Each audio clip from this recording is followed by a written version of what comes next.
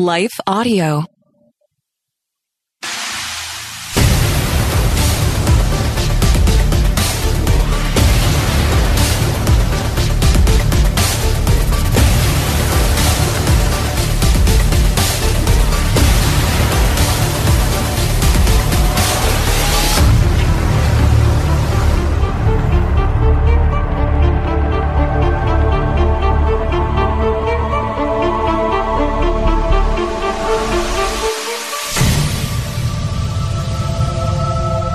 What do we learn about ourselves when we do something that is extraordinary? Now, maybe not extraordinary for every person, but extraordinary for you. Something unusual, something out of the ordinary, something you wouldn't normally do. What do we learn about ourselves when we allow ourselves to engage in something that is uncomfortable or difficult?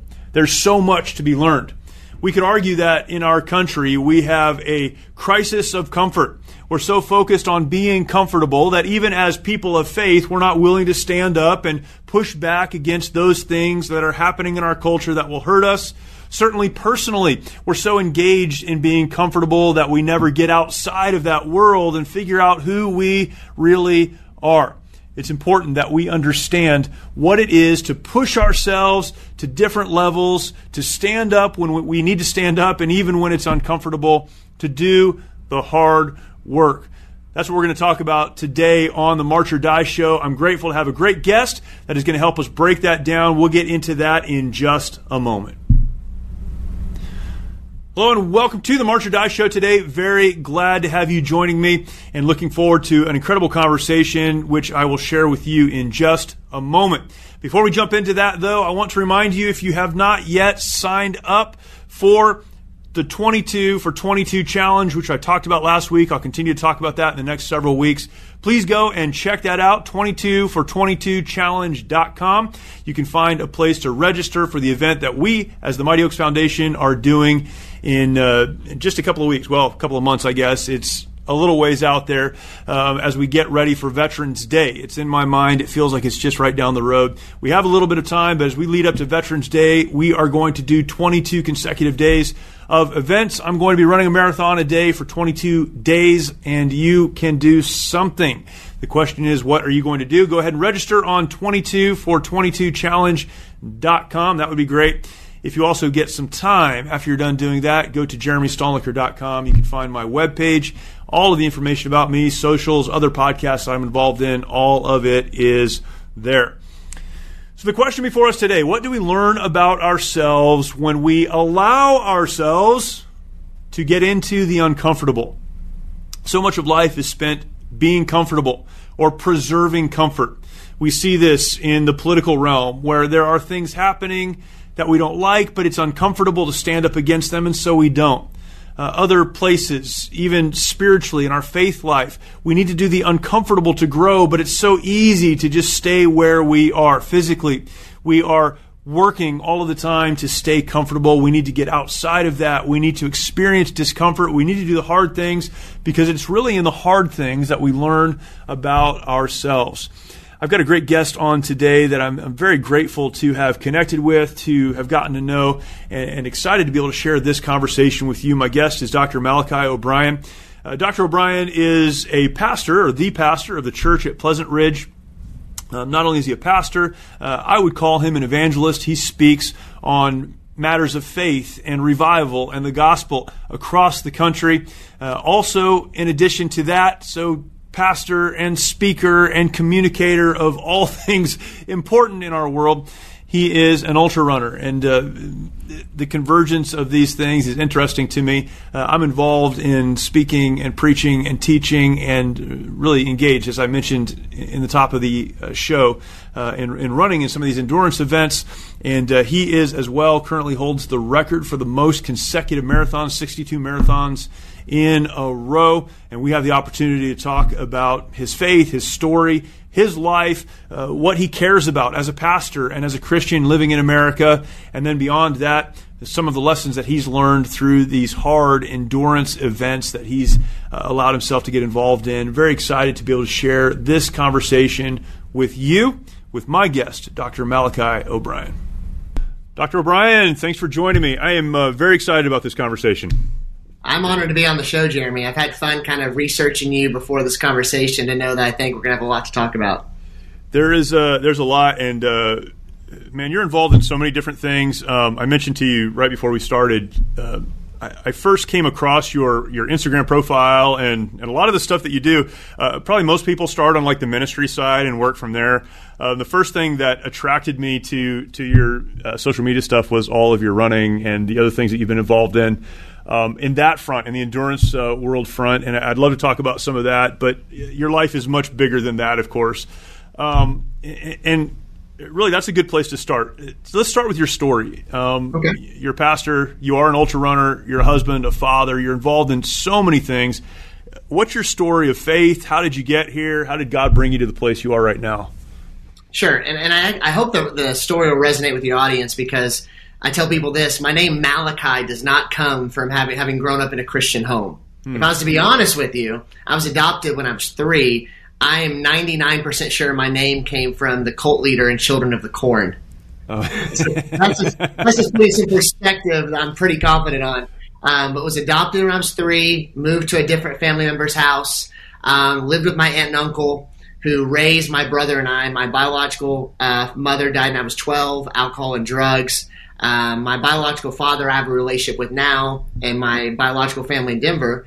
But my aunt and uncle lived out in the country. My uncle, who I called Dad, ran a muffler shop in the middle of nowhere, Kansas. And it was here's the unique thing. It was the bus ministry of a little Baptist church in this small town in Kansas I lived in, that we rode this blue bus to church. My aunt and uncle never went, and church family became family. I gave my life to Christ at a vacation Bible school at 12 years old. They sent me to church camp that very same summer. God called me to preach that summer, and my pastor immediately took me under his wing. My church family became my family, and the rest is history from there.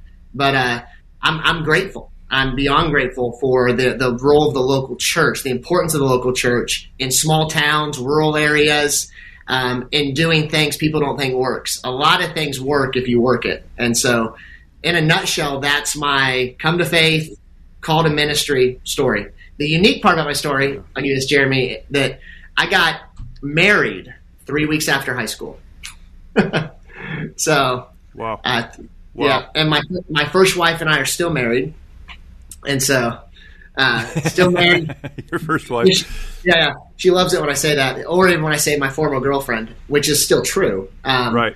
Yeah, but we have 5 biological kids. And then we have 2 one that we've adopted, and one that just yesterday, at the time of this broadcast, the judge just told us that we'll be able to adopt this 1-year-old that's now in our life. So there'll be 7 kids in our house, and that's one of the reasons why I do some of the ultra endurance stuff, is to raise awareness to certain very tangible needs the church can impact immediately wherever they are. Yeah, that's awesome. What a great story. It's amazing to hear stories of God's grace and goodness. You talk about bus ministry. I was raised in a church culture that was all about the bus ministry, and we called it at the time door knocking, right? It's going door to door and inviting people to church. And soul winning, and all these things that people now, they kind of really like, oh, yeah, you're one of those extremists.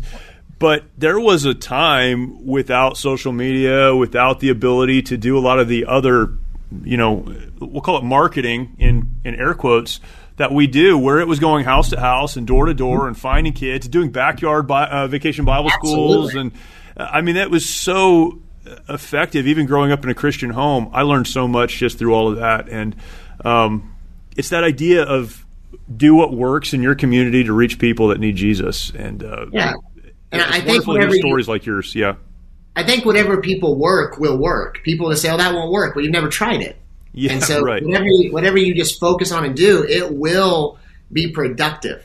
And there's still places bus ministry still works. I was a bus captain, if you know that term. Sure.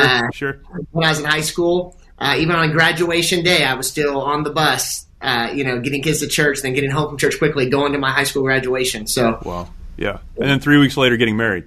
And then was a youth pastor immediately. We lived in the basement of the church. I mean, that's you can't skip church. The sanctuary is upstairs. So, yeah, you can't make the story up. You have to walk do through everything it. backwards. Yeah. You've adopted kids. You've been involved in that, and I'm sure your own background has had something to do with that. Can you talk about that? Obviously, that's important to you. You do these events to raise awareness for that. I hope that the Christian community is becoming more interested and concerned in adoption and fostering and those things. Can you talk about that for a minute? Yeah, I mean, if you look at it, the Bible's very clear about the widows and the orphans, that the church is to have a direct responsibility in taking care of. I mean, pure and undefiled religion is this. Yeah. And there was a day in the history of the world that the church took the lead on orphans.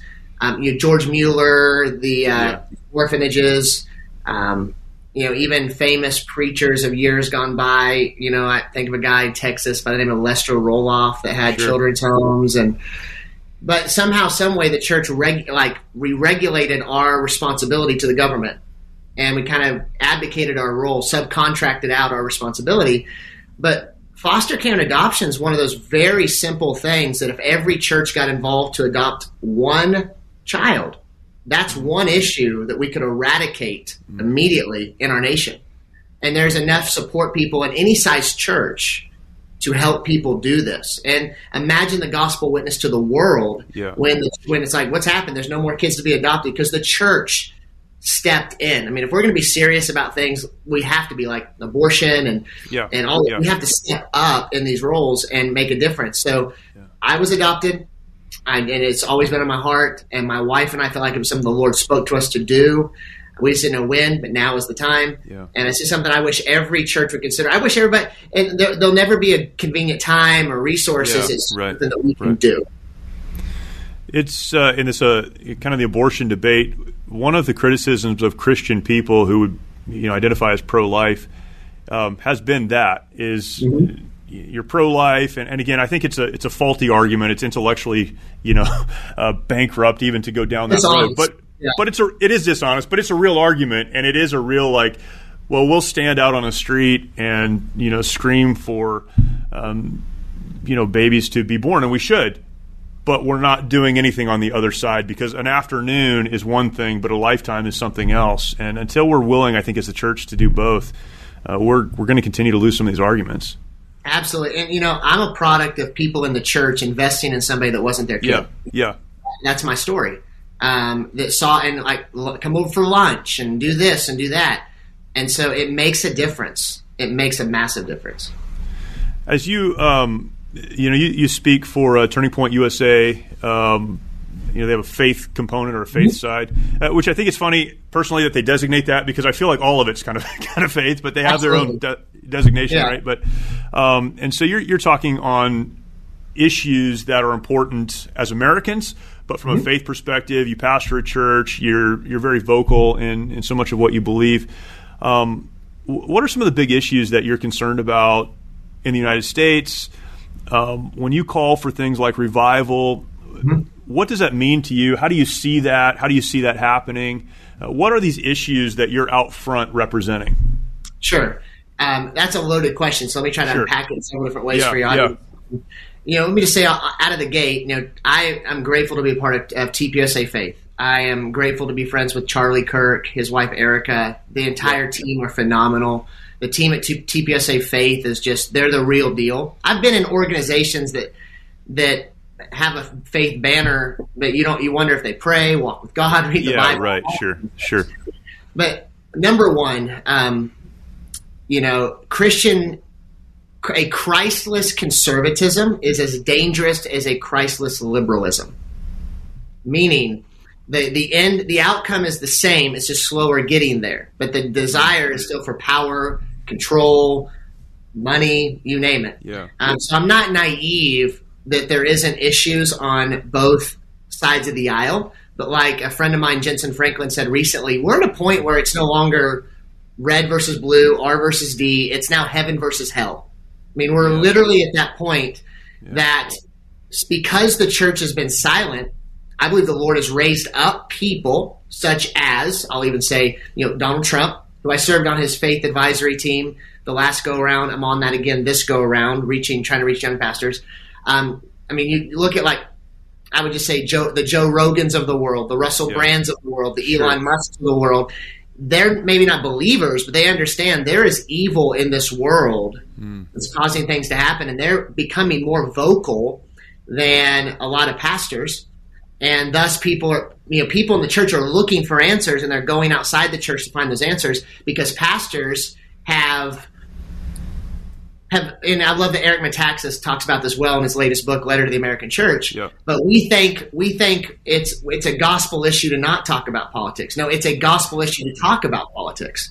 I mean, go study the history of Nazi Germany and about the 12,000 churches that did nothing when Hitler was ravaging and killing the Jews. The Jewish question was the main question, and it was 12,000 pastors that were silent. Because they were silent, Hitler did what he did.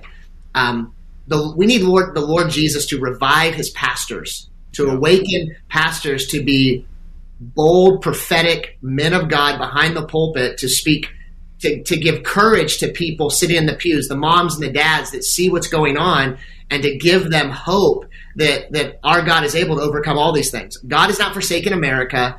We're not. I think this idea that we're just to live in this exile mindset. Right. That's a faulty mindset, but. It comes out of this idea that we're loving our neighbor well by not talking about politics. Couldn't be further from the truth. Paula White has said this. Politics matter because politicians create policies, and policies impact people. Yeah. And so every church could actually change their city by electing people to the city council and school board. Then you don't have shutdowns and all sorts of things that could happen if you actually, did what the Black Robed Regiment in the Revolutionary War. The pastor's sermons put courage for the men carrying the muskets into battle. Yeah, and a lot of our early state constitutions were the sermons of pastors. But there is a generational mindset that what I've encountered is a lot of millennial pastors and up-and-coming Gen Z leaders see both parties as evil, so they want nothing to do with it. And so we have to kind of tear down those, what I would think, demonic strongholds and lies, and say, this is how we get involved, but this is how we are a Christ witness in the political arena. We don't compromise who we are. And I think there's been men of the past that have done this well. I think Jerry Falwell did it very well. I think D. James Kennedy did it very well. I think men like James Dobson did it very well. I think Chuck Colson did it very well. I think guys like Eric Metaxas, and you got Charlie Kirk and others that are doing it well now. Yeah. It's time for pastors to get involved. It's a gospel issue every time. Yeah, and revival. Let me say about revival. My hope is not in the White House, and if this is a cliche, it's not in the White House, it's not in your house, it's my house. And I need revival. Revival is Jesus. Revival looks like Jesus. Revival acts like Jesus.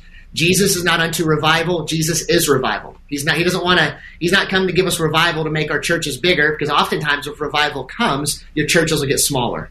The mathematics of revival are quite interesting. We want addition and multiplication, but oftentimes the mathematics of revival result in subtraction and division. But Jesus is coming back for a pure and spotless bride. I believe we're on the precipice of the greatest awakening in human history as the darkness rises on the earth. It's not going to be Mayberry. It's not going to be, the good old days. God's going to come back, that pure and spotless bride. And I think we got a glimpse of that at Asbury this last year. I was there for the final night of the Collegiate Day of Prayer in Wilmore, Kentucky, there in that sanctuary, and it was absolutely heaven on earth. The presence of God was there, and I believe God is reviving his church to first love. Revival's the answer for the church because Jesus is the answer. Not our favorite theology, not our favorite preacher, not our favorite issue. Jesus is still the answer for everything. And if I didn't believe he could revive, I'd hang it up now. Sure. Because we're going to have some hope out there. And I see it, the sparks of revival in the next generation. I heard a professor of mine once said this. He said, I may not be old enough to start a revival, but I may be old enough to stop one. So we better be careful to encourage the flames of revival in the next generation and make sure we as leaders in the body of Christ are getting older. We don't stop it. We don't stop it. That's good.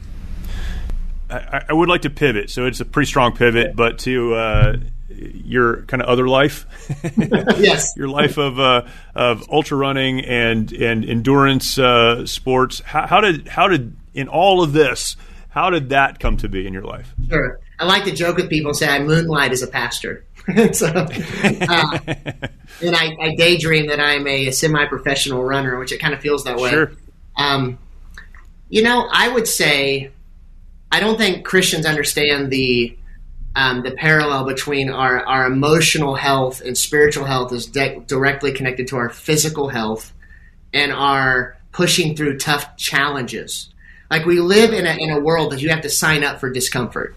Like you could stay in a home, get your food delivered, do your job from home, never leave, and it would be in air conditioning. But it's only when you embrace discomfort do you discover who you really are. And so for me, we went through I've done a few 100-mile races, a 50-mile race, but I've always been intrigued. I just know there's got to be more out there, and I just thought, I got to break through. And so it took a crisis in my life of my oldest daughter, year and a half, almost 2 years ago, attempted to take her own life.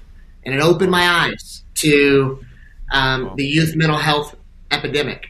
And the crushing anxiety of the next generation, the fact that 70% of all teenagers are probably vape or do weed, like 70% is probably a pretty safe number right now. So literally, it was in that moment I said, you know what? I need to change before I can change anybody else. I'm already doing these extreme things, but it had to go to another level. So of all people that I could have a conversation with shortly after this, I had a short conversation with Tony Robbins. Like, of all people, I'm not making that up. And it was in a free challenge he did, and I've been connected since then, and with all of their stuff. And so it put in my mind, if you want to have change, you got to take massive action. If you want to change your life, you got to change the words you tell yourself, change your physiology, which means you got to get active and move, and you got to change your perspective on things. And so for me, I knew that running and fasting, those are two different things, but two things that have radically changed my life. And so I said, I'm going to do something extreme. And so I had come across Jackie Hunts-Boozma, I may have mispronounced the name, who was in the process of breaking the Guinness World Record for women for consecutive daily marathons outside. And so I then researched what the men's record was, saw that it was much, much shorter, and said, I'm going to do something extreme. So I emailed Guinness. 12 weeks later, I got my answer. 12 weeks later. So many people trying to break records, they can't even respond. No, they can't respond. And they want you to pay. If you want a faster response, just pay $1,000. They'll respond faster. I get it. But I decided I'm going to do something extreme that's going to force my whole life to change. And I kind of trained for it. I was kind of in decent shape, but I knew that you can't really train for something like that. You need to be in good shape. It could be a challenge. And so I trained all summer a year ago, and then October the 7th of this last year, I began to run a marathon every day, and trust me, every day was preparation for the next day. But when you go, David Goggins, I'm saying a lot of names here, so people might go, who's that? Sure. Who's that? But David Goggins says that most people only operate about 40% of what they're capable of. 40%. Yep. Imagine if we could tap into the other 60% that we're really capable of. If we got like laser focus on one thing, not just broad focus on 20 things. Too many people involved in too many things. If they just hone in their life on one thing for a short season, they'd find massive success. So that was kind of the genesis of Tony Robbins, my daughter's situation, me needing to change, not knowing any better, and just going for it. And it changed what I did end up changing my life, Jeremy. I can't begin to tell you the things God taught me. I've got things I could share, but it changed my life. Okay, so what are some of the things God taught you? You don't have to list them all, but what are some of those lessons? Okay, one of them is I never called doing what I did hard, because hard is having cancer. Hard, and I'm grateful for your foundation. Hard is losing someone you love to suicide. Yeah, and that's hard. Running a marathon that I chose to run is not hard. I chose that. Challenging, yes. Hard, no. And I never verbalized it out loud of anything. Like I never said, man, I'm tired. Nope. Never out loud said words like that. There were days I was in pain.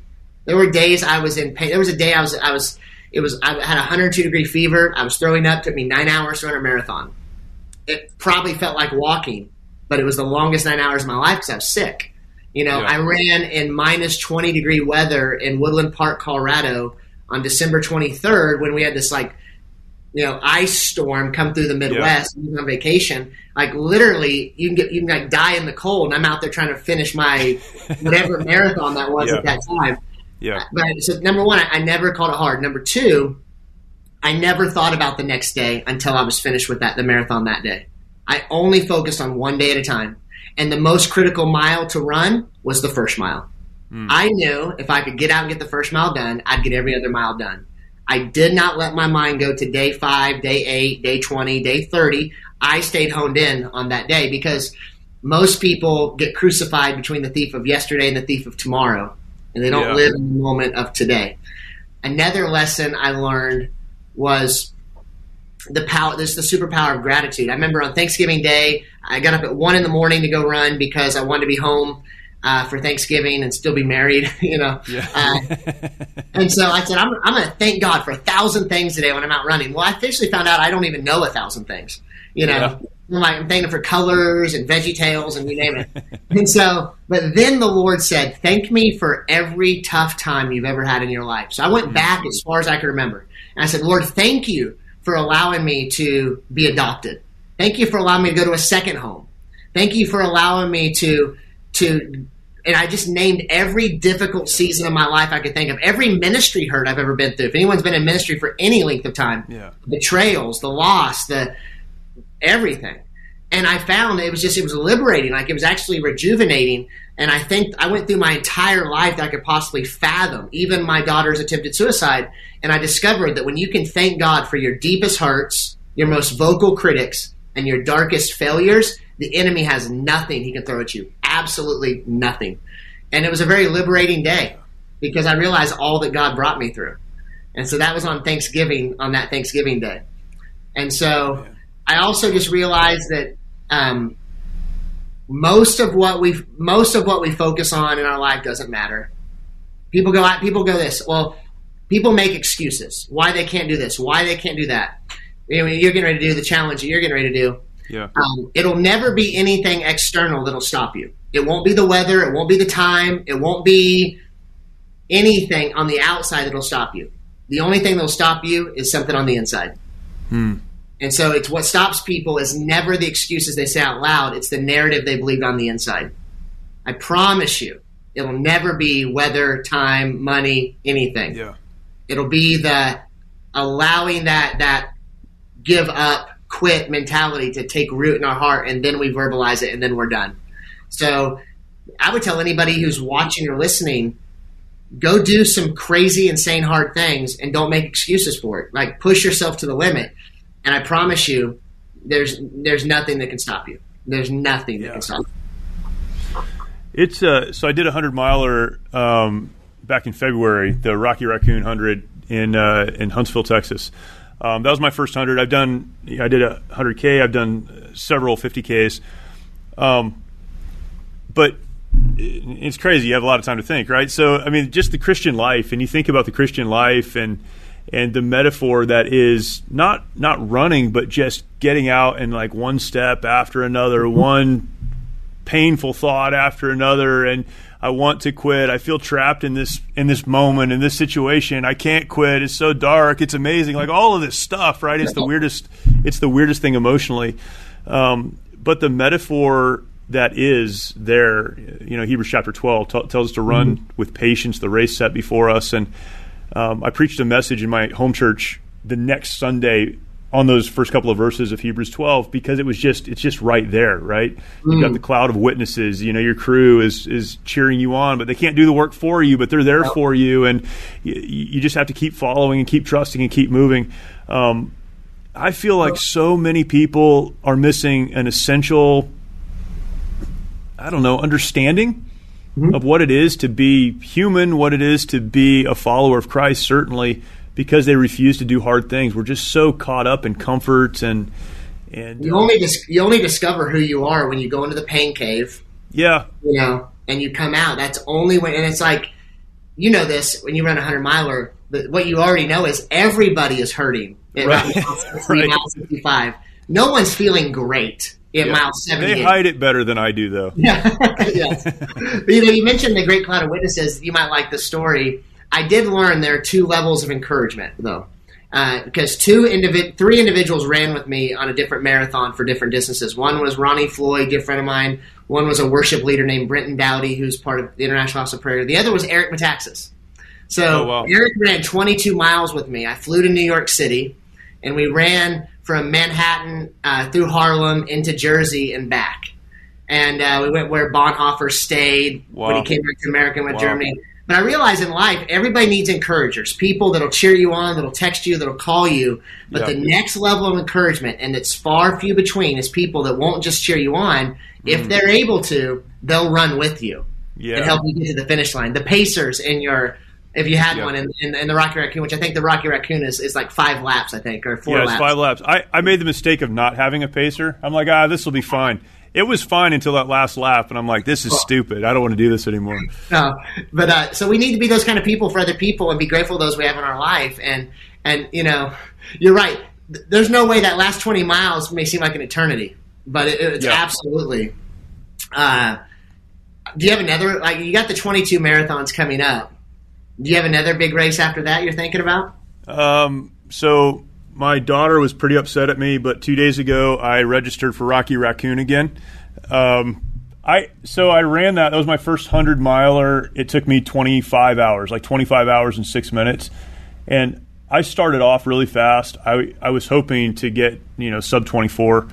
And there's so many things I did wrong. I just need to go back and do it again. So that's none of that makes sense, but it makes sense in my brain. Like, I need to go back and redo that. So that's the next one after the 22 marathons in 22 days, which I've talked about on social media. I've talked a little bit about on this show, but after that, and so my daughter is 15, and she was, part of my crew. So she was up in the middle of the night, and she's really funny. I think she loved it, but she wants to complain about it constantly. I said, look, I'm going to run a marathon a day for 22 days. I might as well just build on that, as training. It's like 2 months later.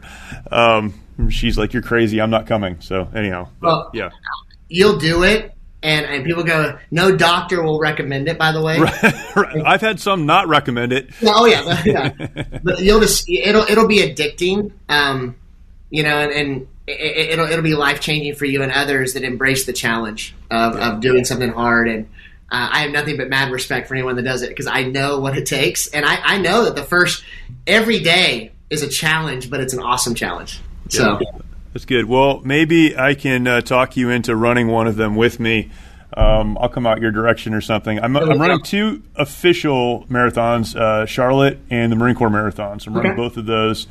And then we've got a couple of events scheduled, but it should be a good time. Man, I really appreciate the conversation. I feel like I could talk for a lot longer. But where can people follow you? You're active on social, but where else can they follow you? Sure. So obviously, if you people on platforms, I'm super active on Twitter. I'm just at Malachi O'Brien on Twitter. The beauty of having the name Malachi is no one else has the name Malachi. Right. It's easy to find. Easy to find. So main platform X, formerly known as Twitter. Instagram, not as much. I have a public Facebook page of about 250,000. Getting ready to launch a new website. That's where primarily they can find me now. There's some new stuff coming out with some prayer and fasting stuff that I'll be releasing. And then the challenge is going to be the Global Vision Initiative for this thing I was telling you about earlier about the half marathons that'll launch, where people can do something that's just got to equal to about 24,900, whatever that is. So, let me just say this. I'll be as bold to do this. If anyone who's watching would text me, and here's my number. Like I text people back. I do this at conferences. My cell phone number is 501-538-8886. 501-538-8886. If they'll text me, I will reach back out to encourage them in any way I can, and just be grateful I got to be on your show. I really want to help people succeed in what God's put in their heart to do. And so I love that there's a lot of similar things that we're involved in. So I'm actually want to take you on that challenge. I'd love to run with you a marathon. So we'll figure it out. That's cool. We'll talk and make that happen. One of the unique things about that 3-week period, so I do a lot of speaking and traveling anyhow, and I just decided up front I'm not going to change any of that. So we'll see if that all works out. But I'll be doing some midnight runs too, I think. But it'll be all right. It'll be all right.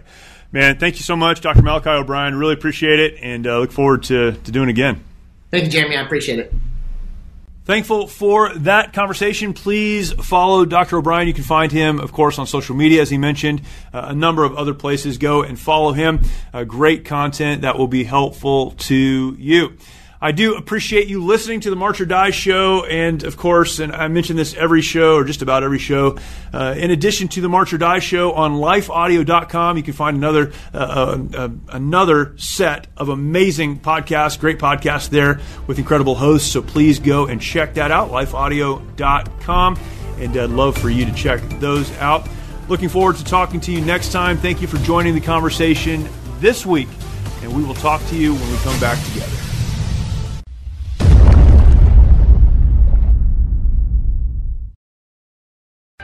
Many of our veterans feel they need to fight their battles alone.